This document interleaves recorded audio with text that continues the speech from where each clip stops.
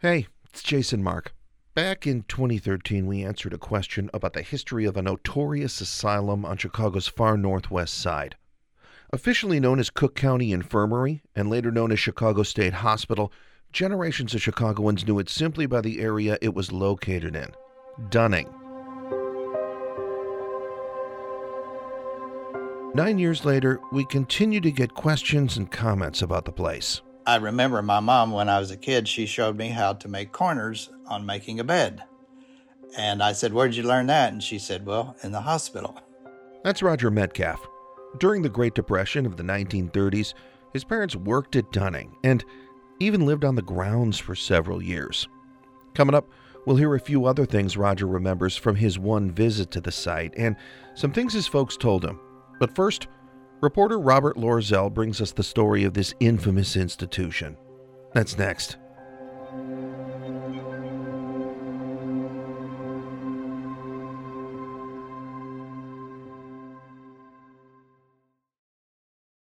This WBEZ podcast is supported by Ravinia, with over 100 concerts under the stars this summer, including Daryl Hall and Elvis Costello, Norah Jones with special guest Mavis Staples, The Beach Boys with special guest John Stamos, Shaggy and TLC, Jason Isbell and the 400 Unit, the Chicago Symphony Orchestra, and more. Their 30-acre park is nestled in a gently wooded area. Bring your own picnic or eat at one of the park restaurants. Tickets available now only at ravinia.org. WBEZ is supported by Chicago Humanities, presenting live events with historians Doris Kearns Goodwin and John Meacham, comedian Reggie Watts, and filmmaker Miranda July, and artists Hebrew Brantley and Amanda Williams in conversation. Plus, MSNBC chief correspondent Ali Velshi on small yet powerful acts of courage throughout history. Tickets for these events and more conversations on arts, culture, and current affairs at chicagohumanities.org.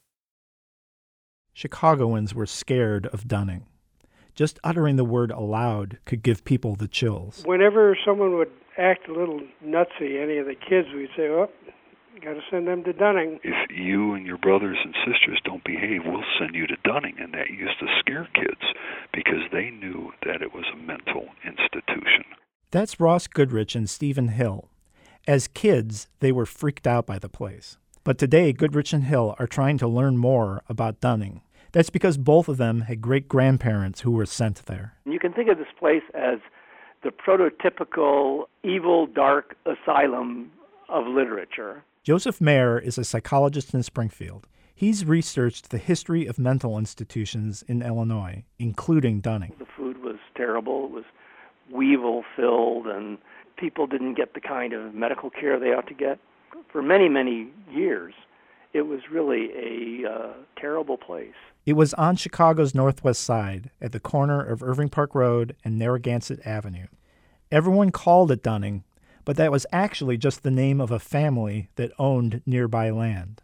In its early years, the institution was technically called the Cook County Infirmary.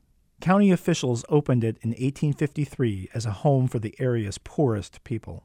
In some ways, it's almost similar to what we have today in the sense that we have a lot of people who are homeless and living on the streets, and a significant proportion of them are people who are mentally ill. In 1870, the county added an insane asylum at Dunning. But it wasn't a place where those with mental illness could find any hope or solace.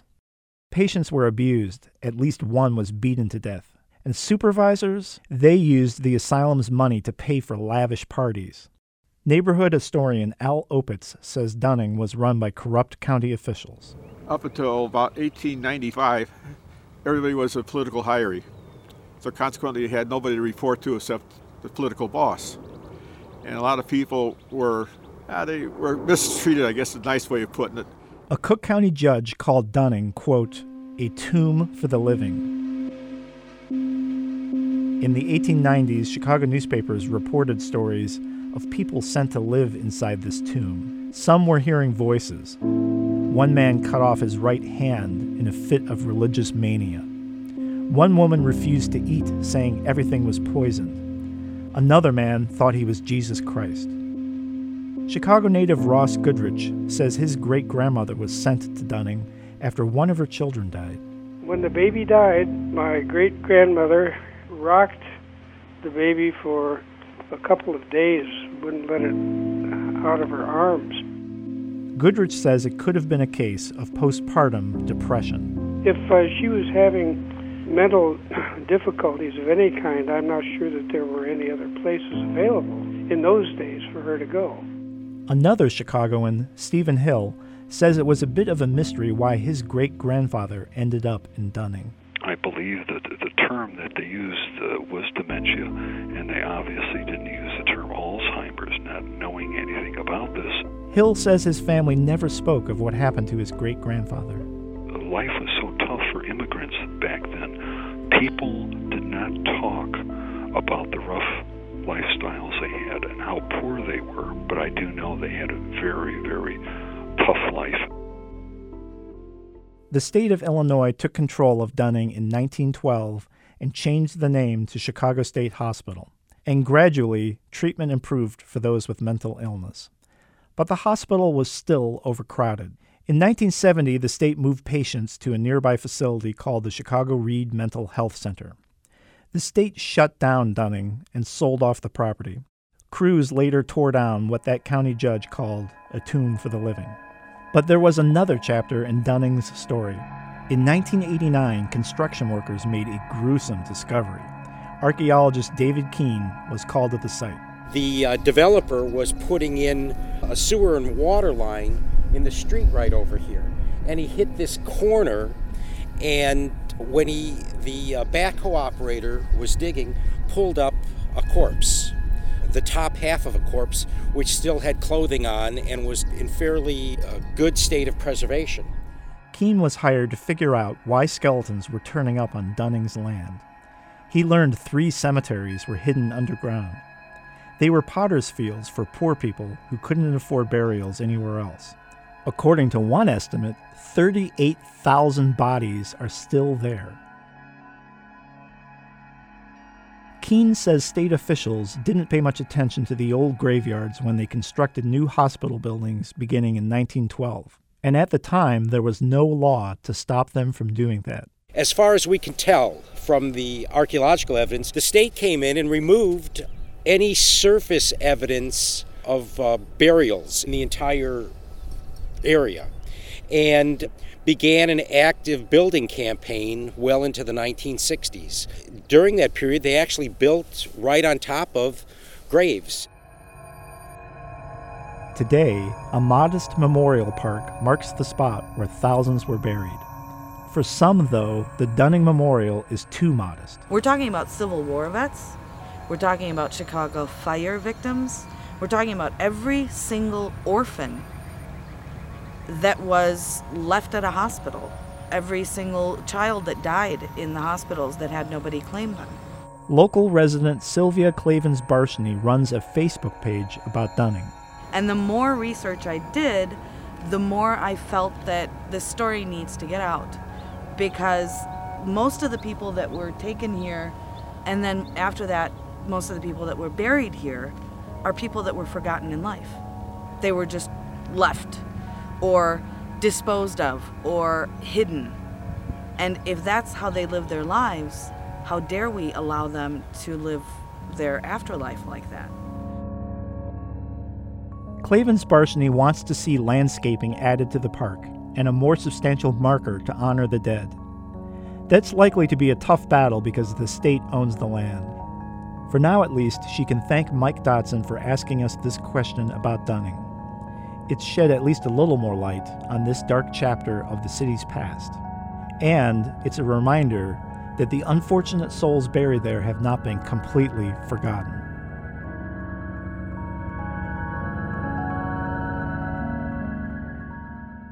Thanks to Robert Loerzel for that reporting. Since we first did this story in 2013, there's been no change in the memorial. In fact, Sylvia Clavens-Barshny, who started the Facebook page about Dunning, says the memorial plaques have faded a bit over time, and the beautiful garden she imagined doesn't exist. One local historian has created a searchable database that contains the name of some of those buried in one of the mass graves discovered at the site. He was quoted in an article in the Chicago Tribune saying, "These poor people were forgotten, but they don't have to be forgotten anymore. And as I mentioned earlier, here at Curious City, people with a personal connection to Dunning have continued to reach out over the years. We'll hear from one of them next. This WBEZ podcast is supported by Hacia, whose Executive Fellows Program provides Black and Latinx business owners with real-world tools and strategies needed to master fundamental management concepts related to company stability and growth. Registrants learn through one-on-one executive coaching sessions with subject matter experts in the areas of finance, business development, operations, and legal. More info at haciaworks.org. Think on your feet for our Fast and Curious 5K, a one-of-a-kind race hosted by WBEZ and the Chicago Sun-Times on Saturday, July 27th at Humboldt Park. More info and early bird registration at wbez.org/events. Roger Metcalf's a retired school teacher from the southern tip of Illinois, close to Evansville, Indiana. He says his parents told him that work was scarce in their part of the state back in the 1930s, so they were forced to look for jobs farther north. They first found work at a hospital in Michigan, then at Dunning here in Chicago. They heard of a position open in Chicago, and in 1930 they started working at Chicago State Hospital, it was called. And I always remember them quite often saying they made $63 per month, and they had room and some board there in the 10 years that they worked there. Roger's parents often talked about their time working at Dunning while Roger was growing up, and it wasn't an easy job. Anything from emptying bedpans to making beds. I remember my mom, when I was a kid, she showed me how to make corners on making a bed. And I said, "Where'd you learn that?" And she said, "Well, in the hospital." Once in a while, something fun would happen inside the hospital. My mother, she worked on a ward, of course, with female patients, and she had Benny Goodman's sister as one of her patients. She said all the nurses there wanted to be on duty the day that Benny Goodman came to visit his sister, because he would always tip the nurses who were on duty. But the job could also be a little dangerous. They did not describe it as a prison, it's just that patients were locked up. I remember Mom telling about Dad would often come home with his shirt ripped from the handling of patients there. By the time Roger was born, his parents didn't work there anymore, but he does remember making a trip to visit in 1960 when he was 15. I remember the grounds being very immaculate and everything was well mowed. All the buildings, as I remember, were red brick, and everything looked nice from the outside, although I never did see anything inside of any building. Dunning had been around since the 1870s, but after Roger and his parents visited, it would only be open for another 10 years.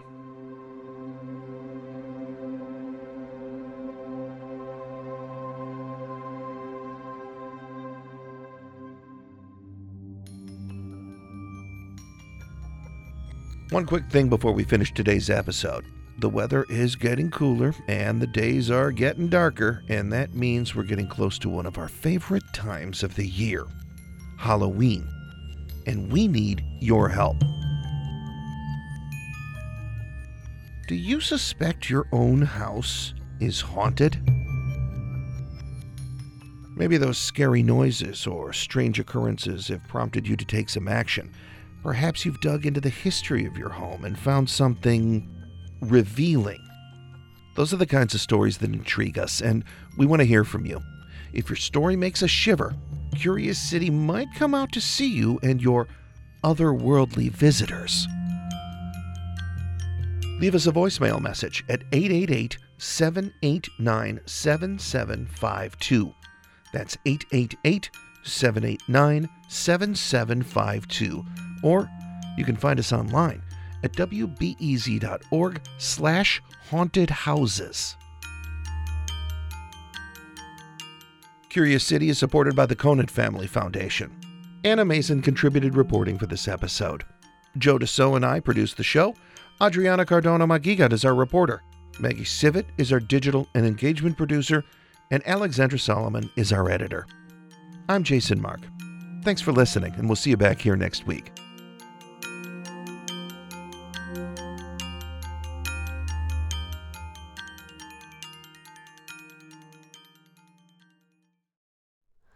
Hi, it's Terry Gross, the host of Fresh Air. We bring you in-depth, long-form interviews with actors, directors, musicians, authors, journalists, and more. Listen to our Peabody Award-winning Fresh Air podcast from WHYY and NPR. Thanks for listening to the news live on WBEZ and NPR. The WBEZ stream sounds great in the kitchen on your smart speaker and anywhere on the WBEZ app. Listen every day.